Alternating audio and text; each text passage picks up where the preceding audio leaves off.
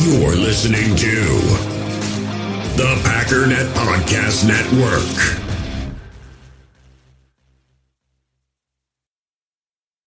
When you need mealtime inspiration, it's worth shopping Kroger, where you'll find over 30,000 mouth-watering choices that excite your inner foodie. And no matter what tasty choice you make, you'll enjoy our everyday low prices, plus extra ways to save, like digital coupons worth over $600 each week. You can also save up to $1 off per gallon at the pump with fuel points. More savings and more inspiring flavors make shopping Kroger worth it every time. Kroger, fresh for everyone. Fuel restrictions apply. I'm Alex Rodriguez. And I'm Jason Kelly. From Bloomberg, this is The Deal. Each week, you'll hear us in conversation with business icons. This show will explore deal-making across sports, media, and entertainment. That is a harsh lesson in business. Sports is not as simple as bringing a bunch of big names together. I didn't want to do another stomp you out speech. It opened up so many more doors. The show is called The Deal. Listen to The Deal. Listen to The Deal on Spotify. You feel this nervousness on the phone there? Sir, I've been trying to make an urgent phone call up there. I don't think it's something I want to do on an overseas phone. You gotta make some phone calls. Hang up the phone. Prank caller. Ladies and gentlemen, welcome to Packernet After Dark. We got some phone calls. We got some, I'm going to guess, hostile phone calls. But I'm actually interested to see the tone of everything, because we still got, obviously, anger and disappointment and sadness. We've got some maybe renewed hope that things will turn around, with simplification. Whatnot. We also got a lot of wide receiver rumors and stuff, so kind of curious to see where things lead off. We do have some stragglers. We have not even finished Sunday's calls yet, so got to go through Sunday, Monday, and then today's. We won't get through all that, but anyways, the quickest way to get through all this is to, be quiet and start doing it. So that's what we're going to do. We're going to start off with new callers. That's the rule here. If you call 608-501-0718, leave a message. That's how you do this thing. If you're a new caller, you get to go first. So let's do that. Hey, Ryan. Hey. Seth from Iowa. Hey, Seth. Not a first-time caller, but new phone number. Oh, you sneaky little I wanted jerk. to comment on kind of the state of the team, where I see some issues are, and then kind of respond to your podcast from this morning a little bit. All right. I personally don't think it's Matt LaFleur is the issue. I think he's going to be our long-term head coach, and they just signed him to an extension in the offseason. I don't think he's going anywhere. I think our O-line is a disaster. I think we need to bump Elton Jenkins inside. Well, look, I'm just going to push back a little bit. I understand, he's had a lot of success and the team loves him and they paid him a bunch of money. I get all that. I'm not talking about anything that's happened in the past. I'm just talking about moving forward. Do you agree or disagree with my assessment that the team being unprepared, unmotivated, undisciplined is the fault of the head coach? If not, whose fault is that? If you want to say fine, he's not getting fired, fine, but at least acknowledge that. What we do moving forward is a separate question. He doesn't have to be fired. Could just be a learning experience for him. I don't know. I don't care. But that's the main point. Is that his fault? And it's kind of a trick question because it's very obviously his fault. But anyways, that's more where I'm at. Whether he gets fired or not, I don't know. But I think it's maybe silly to assume that he's just going to be locked up, no problem. I mean, the end of this year would be kind of ridiculous. He's been very successful, but, it's something to consider. If this becomes a problem, that's what it means to be put on the hot seat, where suddenly the GM and the owner are looking at the head coach going, we might need to take a look at this. And by the way, coaches have been given an extension and then fired either that year or the next year. That happens, I wouldn't say regularly, but it's definitely happened before. And I think we ought to give Josh a try at right tackle. If that doesn't work, I agree. Maybe we do Zach Tom at right tackle.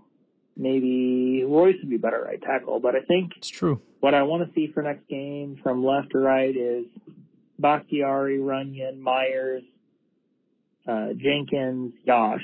Yeah, I agree. Another thing to try, I would be curious if you could comment on PFF stats for the O-line. I'm not sure how Josh Myers is doing, but we could also try Elton Jenkins at center. He did that 1 year, and he was really good there. Yep. And then you could maybe do Jenkins at center,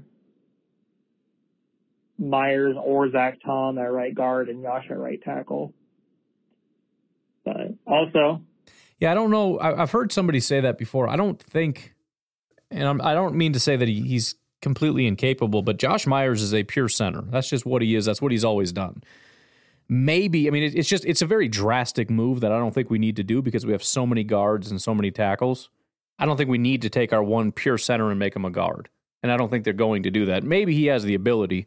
And maybe that's an answer, but I think they like Josh Myers at center, and I don't think they want to make necessarily a change, although I think Elton has the real opportunity to be a Pro Bowl center, although I thought he was a Pro Bowl tackle and look at him now. But so I'm not on board with that.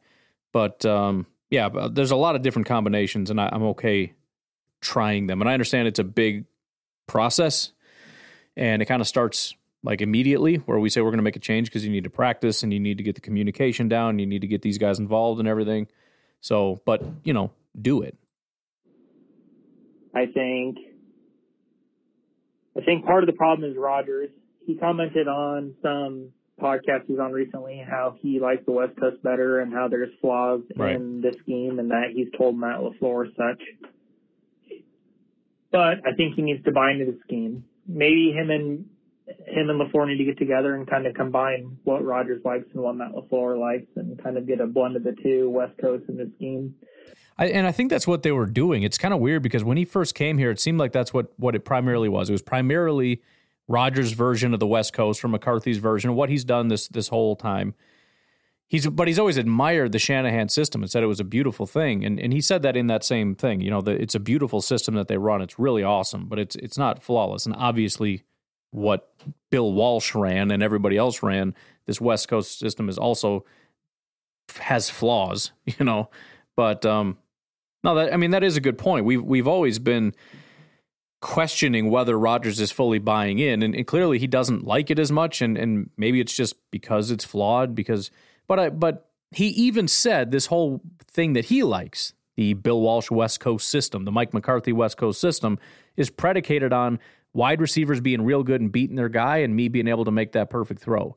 And we saw that fall apart when Rodgers started to decline, as did the wide receivers, and it became easy to beat the Packers.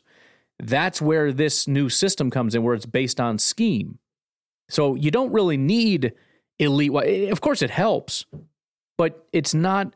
We see it all the time with this scheme where guys just come wide open, just based on that's the way that the scheme is. I mean, as long as you run things at the right angles, right time, all that stuff, it'll work. But Rodgers seems to not embrace it or something. I don't know. He doesn't really like it. He says it's because it's flawed. I don't know. But I think he's wrong in saying we need to go back to the other way. I understand tempo and things like that, and let's just do less of this, less of that. But we can't go back to the old way of let's just play this thing where we have elite wide receivers and elite quarterback making real good throws on timing. Well, we don't have guys that can do the timing. We don't have the quarterback right now that can make the throws. We don't have the wide receivers that can win. We need Matt LaFleur to do Matt LaFleur stuff, and we need Aaron Rodgers to be doing Matt LaFleur stuff. If you want to simplify, okay, fine. But if simplify to you means let's do less motion, less this, less that, and get back to the way we did stuff with McCarthy, you're wrong. That's not going to work. One thing I've noticed is missing is you don't see Rodgers getting people jumping off sides near as often, and I think that's probably because there's a lot of motion, and when you have motion, that brings you down to the bottom of the play clock. So maybe if they pull the motion back a little bit, like Rodgers said in his post-game press conference, they can maybe get back to more of that jumping off side too, get some free shot plays down the field. Seems like a few years ago you'd get one or two a game of those. Yeah, I suppose that's true. The negatives certainly are outweighing the positives here if we're talking about the one free play. But I don't know, man. I guess we'll let them figure it out. I'm less optimistic than I was yesterday after hearing, Matt LaFleur saying, I don't even know what that means. And then Rodgers starts talking about, I missed the old system, which really started to suck. And it's like, I don't know, man. I'm starting to kind of reel back in my optimism again. So I'd like to see that. And then on defense, I think it's their scheme. Good coaches adapt their scheme to their players, don't force their players into their scheme. And right. I think Joe Barry is stuck in his scheme. So I agree. I think I think we have the defense to be blitzing one or two guys. You're bringing 5 or 6 and man up across the rest of the defense. I do think it's time to get Savage out of there, or maybe trying that nickel or something, but he looks lost out there. That's my thoughts for today. Love to hear you comment. So on the podcast tomorrow, you'll hear I did the first half. Savage was one of the more positive players. Now, the second half is when things deteriorate, so we'll see how that goes. I haven't obviously done that yet. That's the first comment. But I agree with Joe Barry, and I've always said there's kind of like, if I could even remember what it was, there's multiple tiers in being a coach, right? There's different levels of being a really good coach. The very basic level is somebody that understands the scheme, and that's what Joe Barry was brought in for. He's been brought up in the Staley defense, whatever, the Fangio defense. We want to implement that. So we hand you a test and you can pass it. But then there's another level, and that's adaptation. And that works on many different levels. Is, first of all, as you said, adapting it to your defense, which is you need to be able to take the concepts and apply it to what you have. That's what Matt LaFleur did to our offense. That's why we don't look exactly like Kyle Shanahan or exactly like Sean McVay, because we have different pieces. So he needs to do different things, and throughout the years, we do different things. That's why you have more jet motion with Christian Watson, because we have a guy that does that, and we like that motion that he brings and that element. We're not seeing that. We're seeing Joe Barry trying to run what the Rams ran with the Rams players, but with Green Bay players. So we're not adapting. Then there's also the adapting to the next level would be adapting to what the NFL does, adapting to different offenses, being able to take, again, the core concepts, but then just using that as a template to be able to go outward. Then, of course, the high level is being the innovator, and there's very few people like that, but I don't know if Joe Barry's at that second level to be able to say, okay, I understand the concepts. How do I apply that to make these guys dominant? And I think everybody kind of sees that, including the players. And I was encouraged by this last game. I really was. It's discouraging that it had to be the players going to him like, what the heck are you doing, dude? And 6 weeks in, he's like, you know what? You're right. So he just acknowledged he was wrong and didn't know what he was doing, and then he decided to change it, and I think it worked. So, yeah, I'm with you on that. Anyways, let's rewind. Let's clean up these Sunday calls. We got 2 Sunday calls, so these will be probably a little more pessimistic. What's up, Brian? This is Blake's dad. What's going on? I was way too angry to call before after the game. Yeah, man. I had to kind of chill out a little bit. Now I'm about to go to bed, so figured I could get this off my chest so I can actually sleep. I like it. So Packers offense sucks. Yep. Can't move the ball. What do we have? 5, 6, 7 drop passes. A.J. Dillon, when he moves, it looks like he's moving in cement, so he's not really moving. I don't understand why the heck Aaron Jones is standing on the sideline watching. It's just so frustrating. The play calling seems to be dumb. Aaron throws 2-yard passes constantly. The one time he goes down the field, Lazard catches it, but he's in like double coverage, so it's still kind of dumb. Defense seems you can't tackle anybody. Running backs can get all over the place. The only good thing that happened was we actually got a blocked punt for the first time in, 95 years? Roughly. Yeah. And Rashawn Gary got a sack. I'm kind of panicking now. I don't know if it's too early or not, but I'm panicking about this. All right, I'm going to bed later. Panic is what we do after Washington. Again, there's not too many more excuses left for the uber positive fans.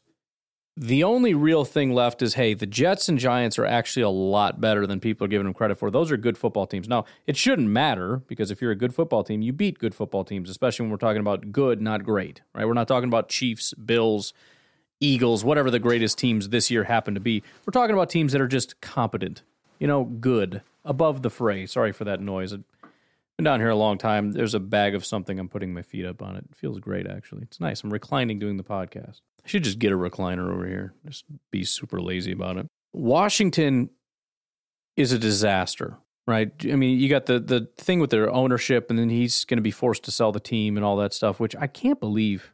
Can I just for a second? Dude, your life sucks right now, right? You are the center of attention for a lot of really bad reasons. If you sell that football team, you're getting cash. Right? The value you have in that football team, granted, it's going through the roof. I mean, it's an asset that's just skyrocketing. But we're talking liquid cash worth billions. I mean, that's the thing. Most billionaires, it's like, yeah, I'm a billionaire, but I can't spend any of it because I can't spend a stadium. You know, I'm not going to rip like a stadium chair out and be like, can I have 2 hot dogs and fries, please? You can't do that. You don't have the liquid. Granted, he's got tons of cash, but dude, if you sell the team for billions of dollars, and granted, I'm sure it's not all lump sum, it'll be worked out, whatever, which is great. What are you going to get like $1 billion up front and then just get like, what, $500 million every year for 10 years or something? Oh, gee. Then you take all that cash and you vanish. And all the news cycles stop and all that nonsense stops. And by the way, a lot of the heat he's getting as far as legal stuff, a lot of that probably is just because they're trying to push him out. And the more you fight back, the more you're going to attack you legally. Just leave. And they'll probably leave you alone. And all the indictments and all that stuff goes away. And you get to go be a billionaire, like cash money billionaire. And I'm sure you got money tied up in other places. You got assets all over the place. You probably got billions of dollars in assets and other, I don't know what he did to get his money. Just walk away. It's over. It's like this is a living nightmare that you're forcing yourself to keep. What are you worried about? The assets going to go up like $2-3 trillion in your lifetime, and then what? You're going to be dead and with $2 extra billion of net worth that you never got to use. It's just tied to your name. That's stupid. You're almost dead. You're old. Take the money. Go off. Be rich. Enjoy life. Take me with you. I want to go with. Give me like $5 million. I'll just follow you around like a puppy. I don't care. I'm not wearing a leash or anything weird, but you know, I'm just saying. Just leave. Why would you want to stay? I mean, I guess I get it, right? They're trying to force you out. You know, they're trying to muscle you out of your, this is mine, you can't take it from me. But dude, you messed up. You messed up, okay? You were the one who did all that stuff. Let's be honest, you're probably still doing all that stuff. Leave. Just go. Can't believe you want to sit there and fight about it. How could you want that attention? I remember watching that game against the Bears, and he's sitting there with his 2 bodyguards / advisors, whatever they were, on his sides, like whispering into each of his ears as he sat there slumped into a chair looking like he's got about 8 minutes of life left. Just out there for the whole world to see him. Like, aren't you ashamed and embarrassed? Don't you want to hide in a hole? I don't get it. Take your money. Just go. I would be so excited if all this stuff came to light and they're all talking about criminal indictments and all these things, and they're like, but I'll tell you what, sell it. We will give you, somebody will come along, give you billions of dollars, and then you vanish and go live whatever life you want. Or you can stay here and fight battles and get media dragged through the mud and everything else. It's not a hard choice, dude. Anyways, the panic will start if we can't beat that team. It's not even can't beat. We're favored by only 5 points, which sucks because that team is straight trash. But I get it. And I'm tempted to bet on Washington, but I don't know. We'll see. I got to look at it a little bit. But there's nothing redeemable about them. This is a get-right game. This is the game where you win by more than 7 points with a good effort from your offense and your defense. You have to score more than 20 points. You really should keep them under 20 points. I'm not even going to get any crazier than that. I'm not going to say 30. I'm not going to say more than 24. I'm not going to say sub 10 for defense. Just a good performance is sub 20 for them, plus 20 for us. Win by more than 7. 17, 20, what? 25, 15, 23. I don't care. Just that's what it is. Anyways, sorry, I'm taking up all your time. But that's when you can panic, if we suck against Washington. Hey, Ryan, it's Craig from Indiana. Hey, man. Unfortunately, I was at the Jets game today. I'm sorry. Been a season ticket holder for 10 years, and this is the first time I left a game before it was completely over. Wow. And I get it, because I haven't turned off a Packer game in a long time. I've done it before. Within 10 years, I've had a couple. But this was probably halfway through the fourth quarter. I just turned it off, and it's like I'm just not watching this crap. And I played Free Cell on the laptop with my son. We turned on something else. He wanted to watch another football game, and I'm like, no, let's watch kids' movies. Let's watch Croods, and I'm going to play games, and we're just going to pretend football isn't a thing, because football is just depressing right now. Football is out of my life for the day. We're gonna watch movies and play stupid games and just zone out.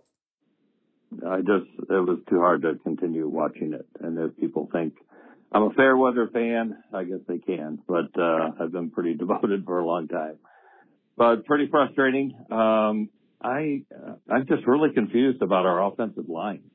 Last year, I was very impressed with what Stenavich did throughout the season, with lots of injuries, moving people around, played pretty good.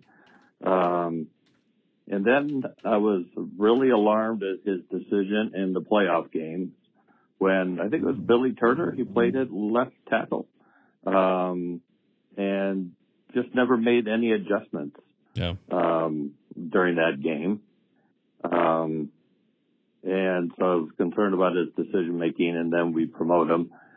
And then... Yeah, I've heard a lot of people say that, and usually I default to, they're the coaches, I'm just some stupid fan, I don't know, I defer to them, but far too often, especially this year, I think we're finding out they're just human beings and they're flawed and they don't know.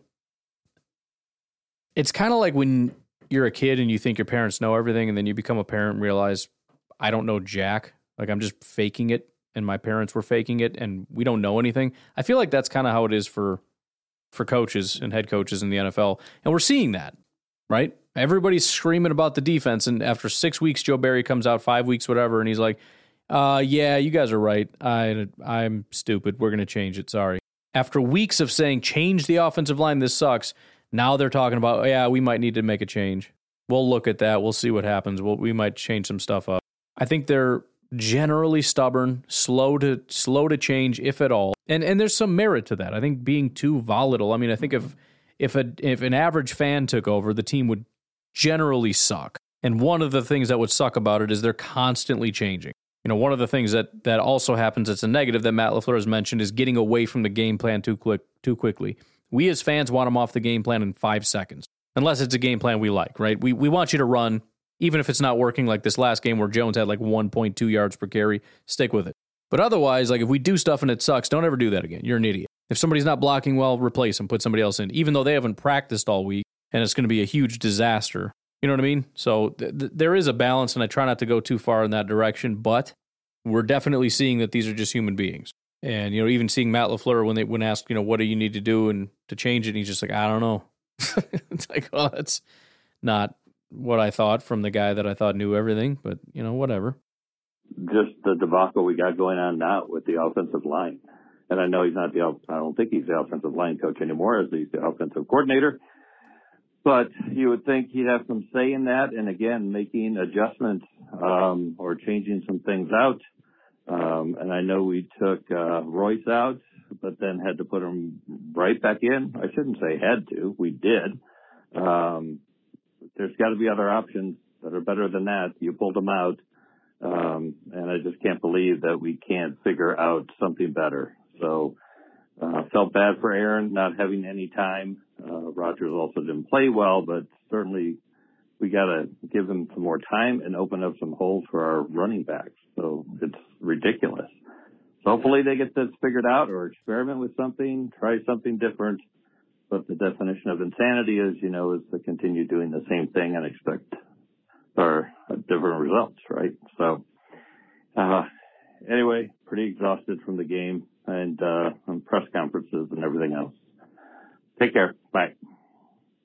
Yeah, and I mean, there's really no doubt in my mind the biggest issue is the offensive line in terms of, what one thing could turn this team around the most substantially, I guess.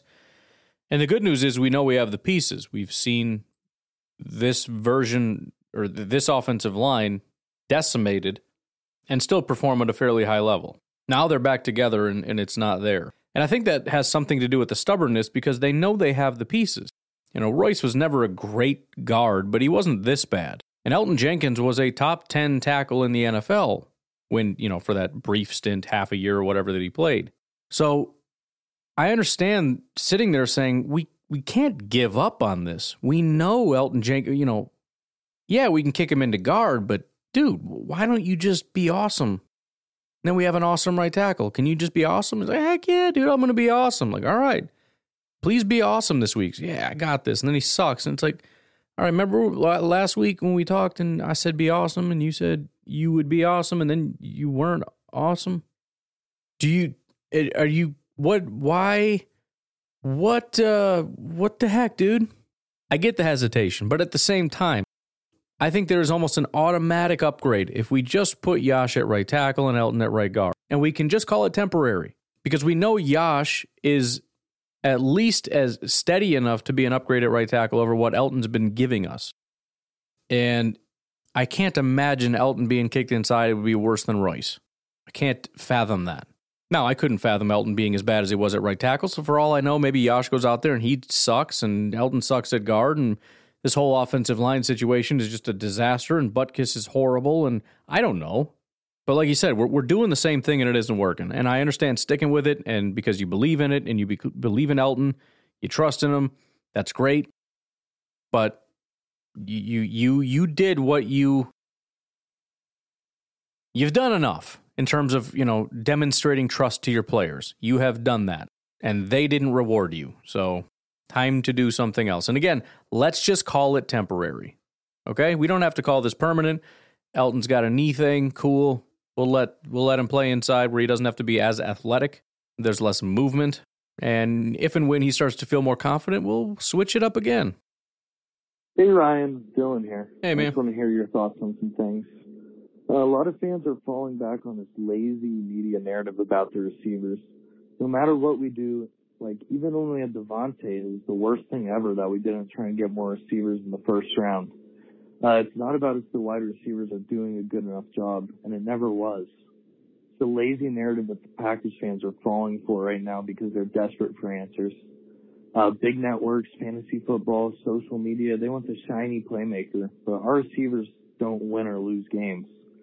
The state of this offensive line is way more concerning to me.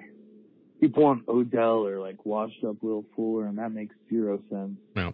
This O-line is not working in its current state. Well, and that's, I just got done talking with JJ about this. But yeah, what is that going to do? We bring in Odell and we put Dobbs on the bench? Because, I don't know. We're not going to put Lazard on the bench as much as you might want that to be Dobbs and Odell. I don't think that's, occasionally that'll be the thing, but so we're benching the guys that we like. We're bringing in Odell. We'll get him up to speed and everything, and he can run kind of the routes that we need and everything. He did it in L.A., so it's going to be similar concepts or whatever. He'll figure it out. But what is the big asset there that's going to change everything? Because we've acknowledged the problem is quarterback, to some extent left guard, center, right guard, right tackle, tight end, wide receiver, maybe defensive tackle, a little bit of edge rusher, at least in terms of depth. Linebacker, I think, is a disaster. Corner is yet to be determined. It seems like they're underachieving, but also the scheme sucks. Safety seems to be a bit of an issue, although Amos seems to be coming into his own. And I thought Savage actually played decent as far as I could tell. We'll see what happened in the second half. I haven't gotten that far yet, but so you bring in a wide receiver, and then what happens? What happens? Is Rodgers suddenly going to be better? No. Why would he be? He's got open receivers now, and he can't hit him. He can't throw to him deep. He hit Aaron Jones in the feet on a screen. He massively underthrew Romeo Doubs, I think twice, as well as Aaron Jones. That was underthrown and thrown out of bounds. It doesn't fix the fact that he has no time. It doesn't fix the fact that he refuses to stand in the pocket and freaks out when there's a little bit of pressure. It doesn't fix the fact that he, whatever. I think it's there are a handful of plays where somebody didn't get open that he probably would have gotten more separation. There's especially in this game where the corners for the Jets actually played really, really well. And you can probably picture them. There's a couple plays with Lazard and Dobbs where they're in man coverage and it's just a little too tight a coverage. And maybe with Odell, he'd have been open. And I'm not opposed to that. And I'm not saying he doesn't bring a different skill set. I think he's a sharper route runner. He probably is going to get that separation. He's probably got some real good run after the catch. Again, it's not peak Odell, but even, 75% of Odell is better than most receivers in the NFL for sure. I'm not opposed to that, but we're putting too much on that. Doesn't fix our offensive line issues, doesn't fix our quarterback issues, doesn't fix our running back issues, our tight end issues, or doesn't even fix our wide receiver issues. It fixes one guy. Lazard's still out there. Dobbs is still out there with whatever his issues are. Christian Watson is out there with his issues. They're still there, doing or not doing what they're supposed to do. I mean, honestly, if we brought Davante Adams back to this, it would still be somewhat of a disaster, and Odell is not on the level of Davante. So it's a thing. But it doesn't fix everything. So, yeah, if you want to explore that, that's fine. But now we're kind of bringing the bank account to zero to bring in Odell, and it doesn't do anything. So that's why I said, from my perspective, prove that we're one wide receiver away and then go get a wide receiver. Otherwise, it's a waste of time because we need a wide receiver. We need more edge rushers. We need maybe a better safety, probably, especially with us playing three safeties. I mean, Rudy Ford seems to be doing a good job. Maybe that is the answer. I don't know. But since we seem to be subbing out Quay a lot, which I think is a great plan, we probably need that. Could use another defensive tackle because Devontae Wyatt isn't panning out, and Slayton seems to be decent as a run defender, but he's subpar for sure.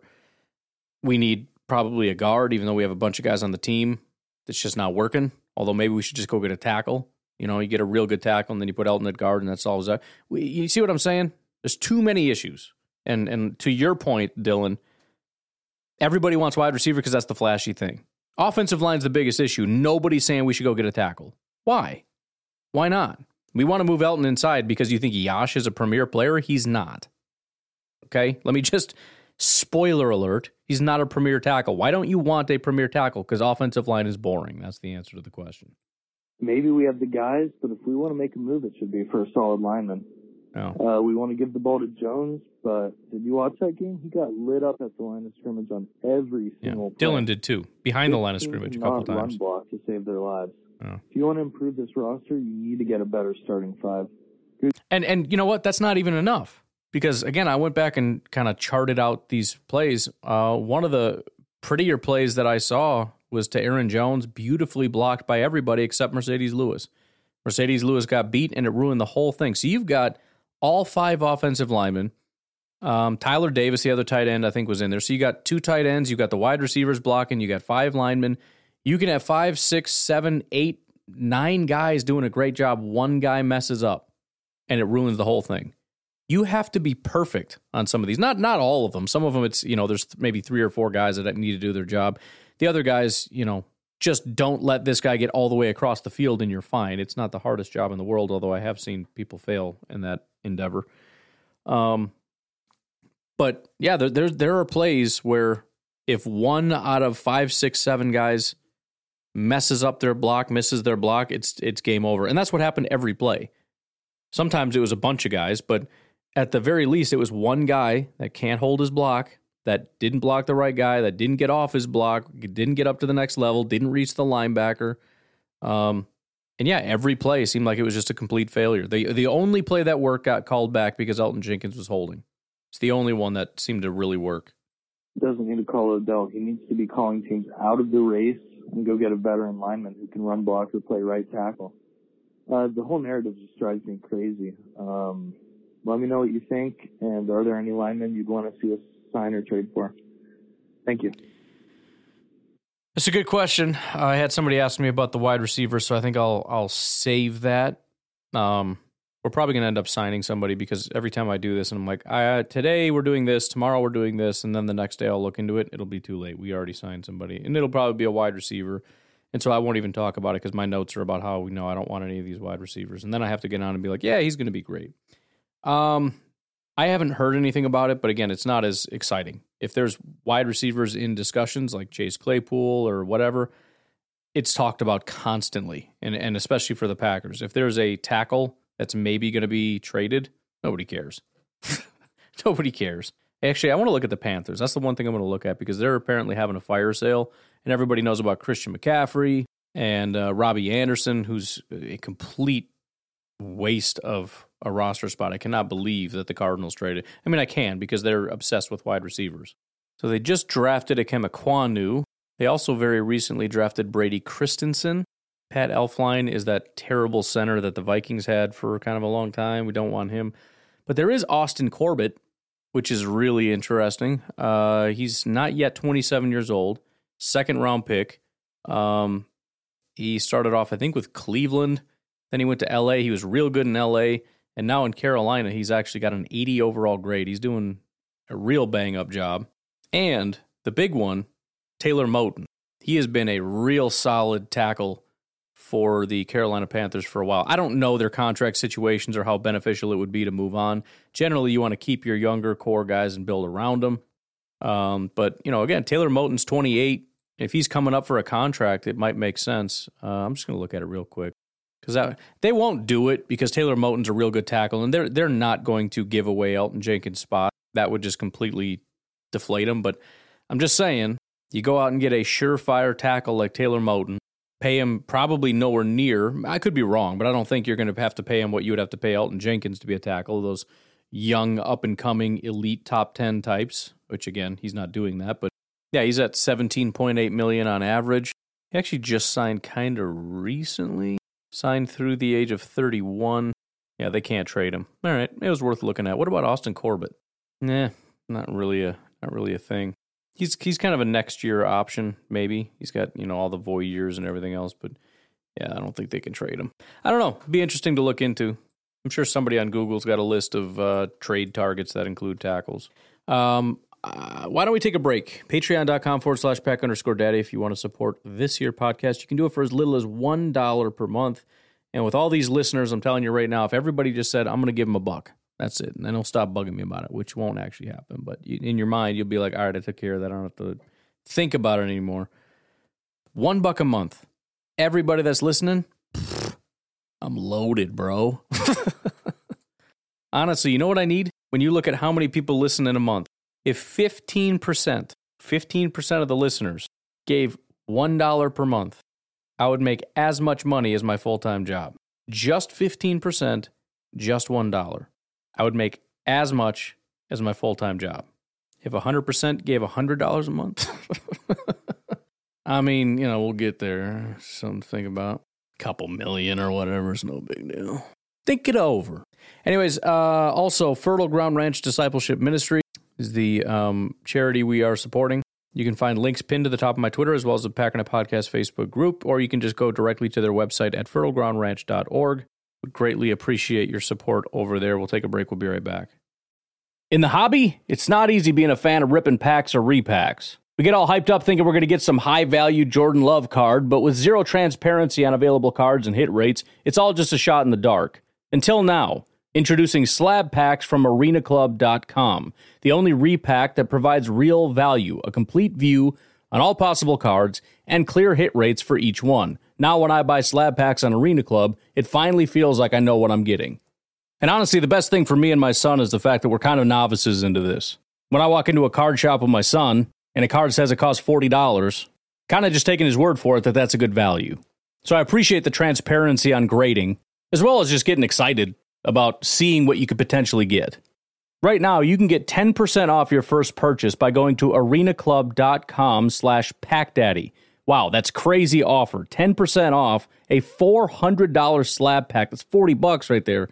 Anyways, that's arenaclub.com/packdaddy for 10% off your first purchase. We all have smartphones, and we all know they're pretty amazing, but they also can be amazingly distracting, especially when we're around other people. So US Cellular wants us to reset our relationship with our phones by putting down our phones for $5. That's right, a company that sells phones wants us to put down our phones. And to see what we find, learn more at uscellular.com/built-for-us. Hey, it's Kaylee Cuoco for Priceline. Ready to go to your happy place for a happy price? Well, why didn't you say so? Just download the Priceline app right now and save up to 60% on hotels. So whether it's Cousin Kevin's Kazoo Concert in Kansas City, go Kevin, or Becky's Bachelorette Bash in Bermuda, you never have to miss a trip ever again. So download the Priceline app today. Your savings are waiting. Go to your happy place for a happy price. Go to your happy price, Priceline. I'm Alex Rodriguez. And I'm Jason Kelly. From Bloomberg, this is The Deal. Each week, you'll hear us in conversation with business icons. This show will explore deal-making across sports, media, and entertainment. And that is a harsh lesson in business. Sports is not as simple as bringing a bunch of big names together. I didn't want to do another stomp you out speech. It opened up so many more doors. The show is called The Deal. Listen to The Deal. Listen to The Deal on Spotify. Morning, Pat Daddy. It's Jersey Mike. Hey. I don't know if you can hear the accent leave, but probably because I'm not as frustrated anymore. I had some time to think last night. Consider the options, and here's what I woke up to this morning. Another report that Aaron Rodgers has gone up to Jair Alexander and said, hey, we've got to keep our heads about this and have a good attitude and whatever the hell else he's got to say to Jair. You know what I have to say to you, Aaron Rodgers? You might want to get the beat button ready. Oh, boy. Go yourself, you mindless piece of I don't really fucking care about your feelings or your emotions or your manifestation. You know what you're manifesting? I am too much of a sorry ass to take responsibility for my crap play, and I'm too much of a to go up to my teammates and say, you know what? And it's unacceptable, and I'm a Nah, that ain't happening. What's happening is we're telling our star players, you have no right to be upset, because if you get upset, that means we're manifesting upset. We're manifesting upset, and we're just going to have a bad team. No, Aaron Rodgers, what you're doing is saying, hey, Josh, you don't have a reasonable argument because you're just bringing negative attitude into this bubble of friendliness, right? And with your negative attitude, you're just going to keep losing. Until Aaron Rodgers and all his namaste ayahuasca, right? He's just going to keep saying, hey, we got to have good vibes. We got to be good, good. Everything's got to be good. It can't be, you know what? We are trash. We are garbage. All right, you can put your beef button away now. Okay, thank you. But seriously, what is it going to take for another leader to step up on this team, walk up to Aaron Rodgers, and punch him in the face and say, you know what, screw your hippie nonsense. You're not getting this team anywhere. This is football. This is built on raw emotion, right? Like, you're supposed to play to the play. But at the end of it, when you ask the best players, like, what, you're trying to hurt people out there. Troy Polamalu was trying to cremate people and send them to the morgue. Barry Sanders is doing the same thing. J.J. Watt, when he first started his career, Clay Matthews, Julius Peppers. When you've got great guys on defense, they're going to cremate people. And those kinds of guys that cremate people, yeah, they're going to have horrible attitudes. Ray Lewis, right? Those kinds of guys, they need that fire in their belly. On offense, you don't think A.J. Dillon needs that power and that passion and that fury that when he steps up into the hole and he sees a 300-pound lineman, he goes, you know what? Eat my freaking shoulder, right? You got cut off. We'll continue that. Hey, see you again. Apparently your voicemail doesn't like going on too long. Jersey Mike again. So yeah, I think that we need to get that raw attitude and emotion flowing back on offense. Get rid of Aaron Rodgers, ayahuasca, namaste, whatever the hell his spiritual ideology is now, right? We have to understand this is a game of football, and football is rough, tough, and it's fast, and it's filled with anger. When your right guard isn't blocking, you go up to him, you grab him by the collar, you say, get out of the game, and you put somebody else in. When you're Aaron Rodgers and you're so impactful on this team, you walk up to Matt LaFleur and say, you know what, these guys aren't getting this job done this right way, or I'm not getting my job done the right way, take me out of the game. There's got to be some level of accountability, and then that accountability needs to show up next week. I will be at the Washington Commanders game, and I'm going to be about 10 rows back from the Packers sideline. And you can damn be sure that I am going to be screaming my head off and losing my mind at Matt LaFleur and Aaron Rodgers specifically if they do not call a good game, or if Aaron Rodgers is throwing games away and not looking at guys. That's the bottom line. If they're not going to be the fire and the passion in that football team and in that locker room, I'll go out there in Washington and lose my mind on them, and maybe they'll pick it up. So my hope is when we get to Washington, I'm there and we're able to get a win and maybe we look better. But thoughts on that? I'd appreciate it. You have a good one, guys, buddy. Thanks for the call, Jersey Mike. Maybe try to get that phone worked on a little bit, or don't call from the trash compactor factory or whatever. That was a little bit painful, but I do like pretty much everything you said. I get annoyed with.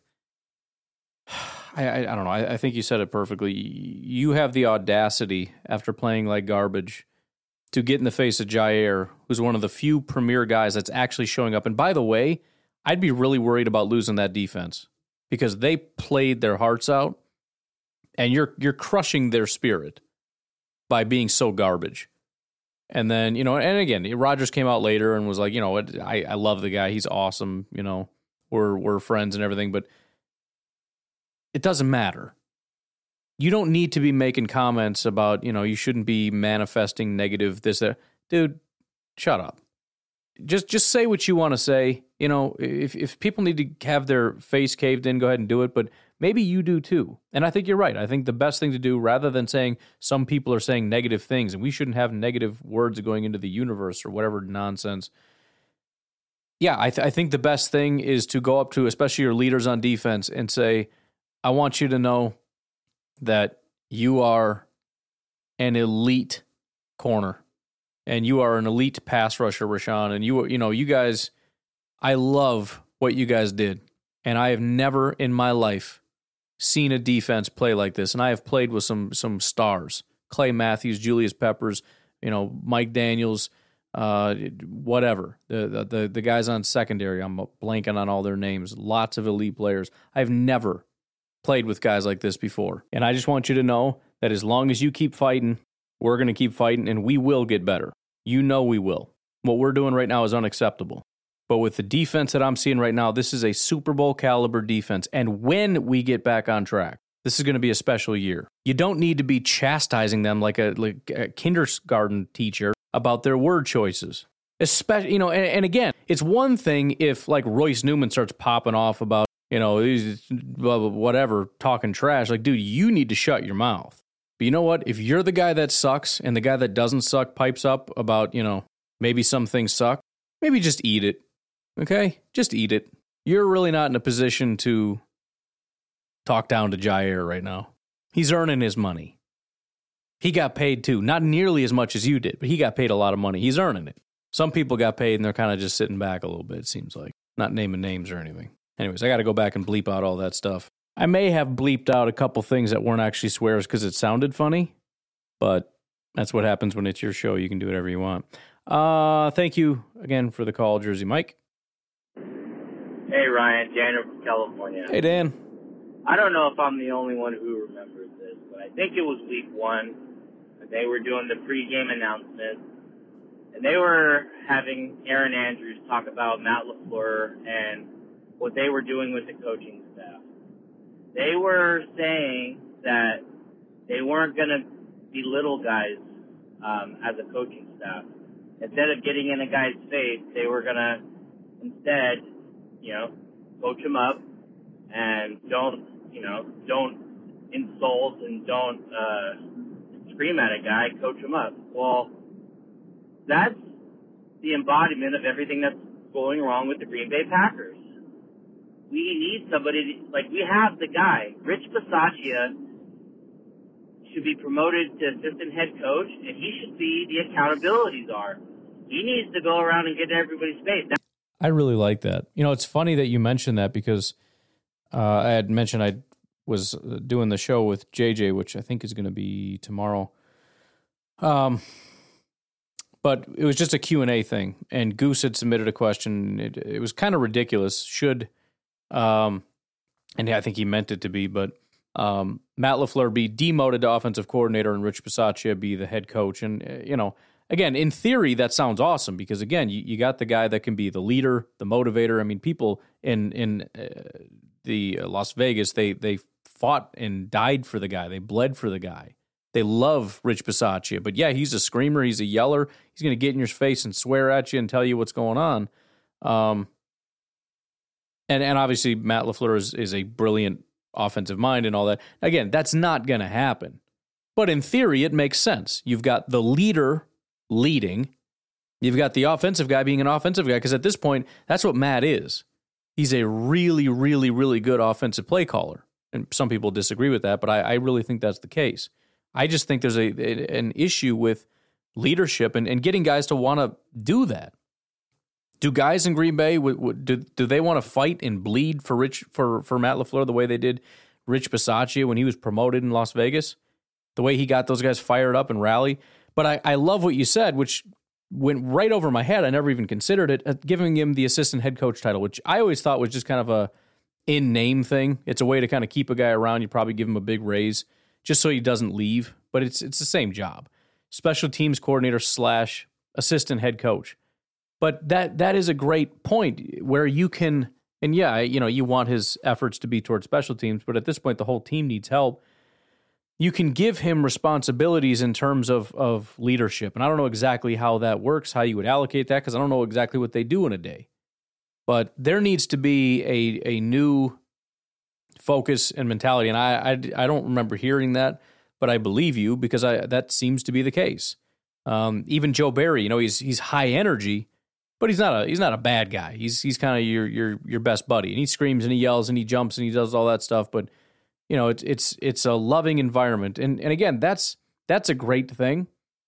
But it always goes back and forth. When you're the good guy, eventually things start to get a little bit too relaxed. People take advantage of that. They take advantage of you, and you need somebody to come in and be that hammer. And I don't know that that's a terrible idea. I don't know, because it's Matt LaFleur's decision to not coach the team that way. So, I mean, if you want to change your mind, then just change your mind. You don't need to hire somebody else to do it for you. And if you did promote him, I'm assuming you still want that same philosophy of not screaming, swearing at people, whatever. But I think there needs to be that change, and it doesn't have to be Matt LaFleur leaves, but there has to be something in which there's a new standard, and it's built on respect and hard work. And, we kind of move in the direction of what the Patriots do and some other people where this is work. We're not here to be friends. We're not here to be buddies. You come here and you work hard. And if you work hard, I'm going to make you a lot of money, but that's it. You want to play hard, you go ahead and do that in the off season. And you go ahead and just tear it up. I couldn't care less. But right now, we're going to make, this is where we make our money. This is where you get those big contracts. We come in here, and I'm going to set you up, but you got to put in some work, and I'm talking serious work, and I mean diligence. You will be here on time, and on time means 10 minutes early. You're sitting in that seat, or you will not play. It's psychotic diligence, and there's a lot of discipline, and I mean it's like the military. And I'm not saying specifically how it should go, but we need to move in that direction. Because it just feels too loose, too relaxed, too, whatever. There's a lot of, we got to execute. I know, dude. We know. Why aren't you doing it? Well, I don't know. I mean, I'm telling them what to do and they're not doing it. Why? I mean, it's like, I'm not trying to throw anybody under the bus, but there have been occasions as a parent where maybe my wife forgets that we're the parents. And it'll be something to the effect of like, I thought so-and-so was supposed to do this. And she's like, well, I told them to, and they still haven't done it. I'm like, well, that is not an option. They don't get to make that decision. When we say something, they do it right now. Do what you're told, when you're told, with a respectful attitude. That's the only way that it goes. There is no other alternative. That's the way it works in this house. So I remember when I was a kid, the worst word, the biggest swear you could ever say in my house. You could say a lot of stuff. I mean, you get in trouble for swearing, but the absolute worst word ever was why. I want you to clean your room. Why? Oh, you are just going to get beat. You could literally hear the record scratch.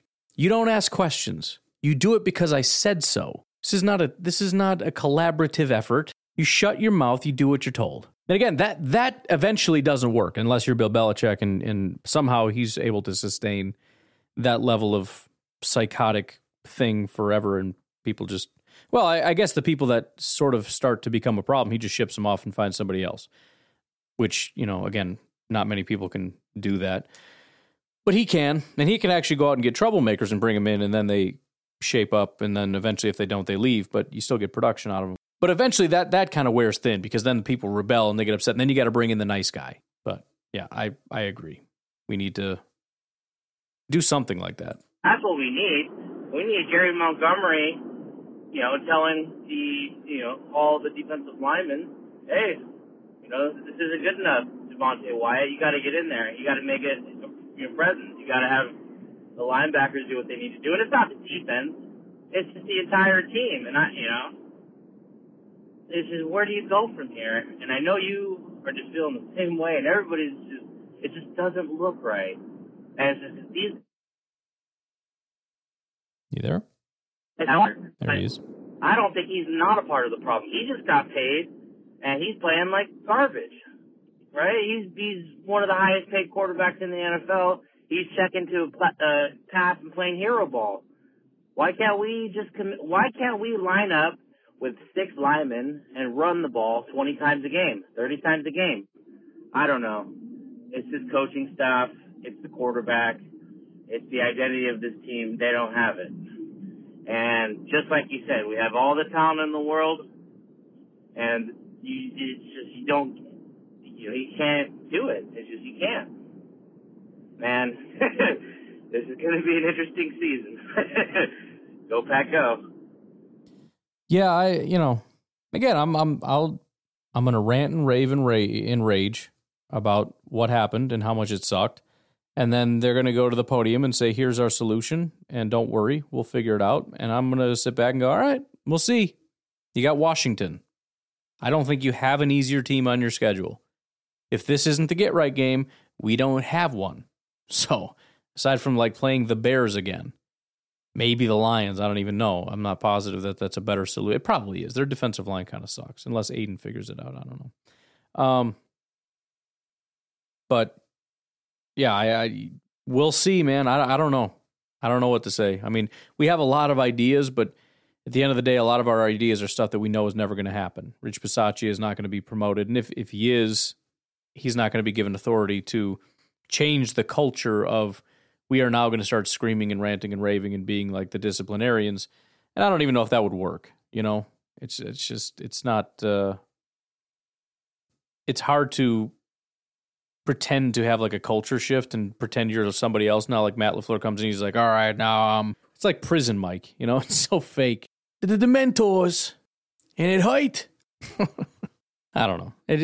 That's not, I agree, but that's not where the change is going to come. It's not going to be a culture change where Matt LaFleur becomes the tough guy, and he's not going to hand off the duty of tough guy stuff to Rich, and that stuff's not going to happen. So I like it. I like the idea, but it's a little more drastic than I think is probably going to happen. Plus, it's a really bad look for Matt LaFleur. I mean, we're going to sit here and say, no, he's not on the hot seat. There's no problem here. But he has to concede part of his job to somebody else because he can't do it. That's a bad look. Hey, Brian, it's Chris. One thing I've been noticing is that Rodgers seems to be avoiding the middle of the field. When he throws to the middle of the field, the offense seems to open up. We saw it in the second half against New England, a little bit against the Giants. But then when he starts to focus on the sidelines, back shoulder throws, things like that, the offense really seems to tighten up. When you watch a video this week, I'm curious if you see that same thing. Is Rodgers avoiding the middle of the field? Are the plays not designed to stretch or open up the middle of the field? Just curious if that's the thing or if I'm just imagining it. Thanks, Ryan. I know Aaron Rodgers has made comments about defenses are sort of taking that away and trying to challenge them to win on the boundary. And they just have not been able to do it. I watched the first half, and tomorrow's podcast is going to be about that, the first half of the game.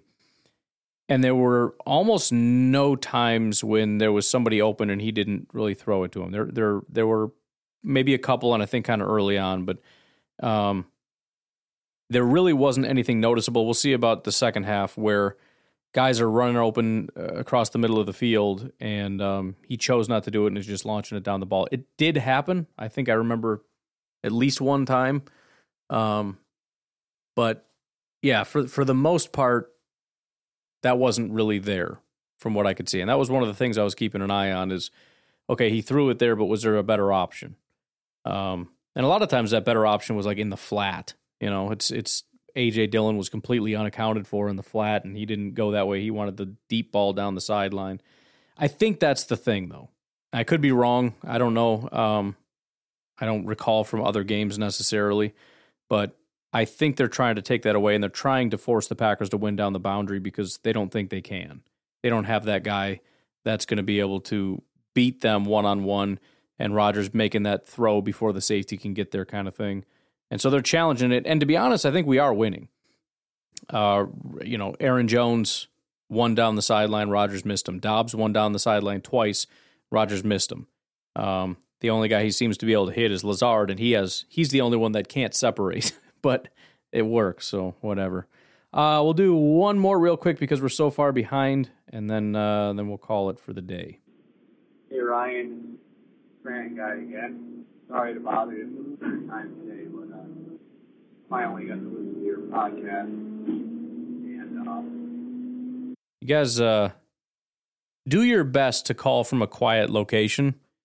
Turn off Bluetooth, talk into the phone, that whole thing, because it's like I can't hear any of you guys ever. I don't know what the deal is. You guys like go in the middle of the factories and set the phone down on the trash can and then go take 10 paces backwards or something.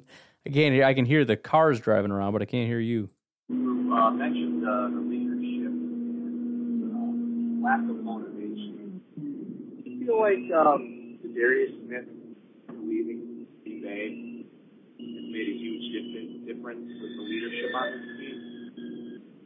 And, there's always two sides to a story, and, the past couple of weeks, there's the lack of motivation. Doesn't seem like anybody cares. You think the Darius side of the story of how that all ended was a little more true? I don't know.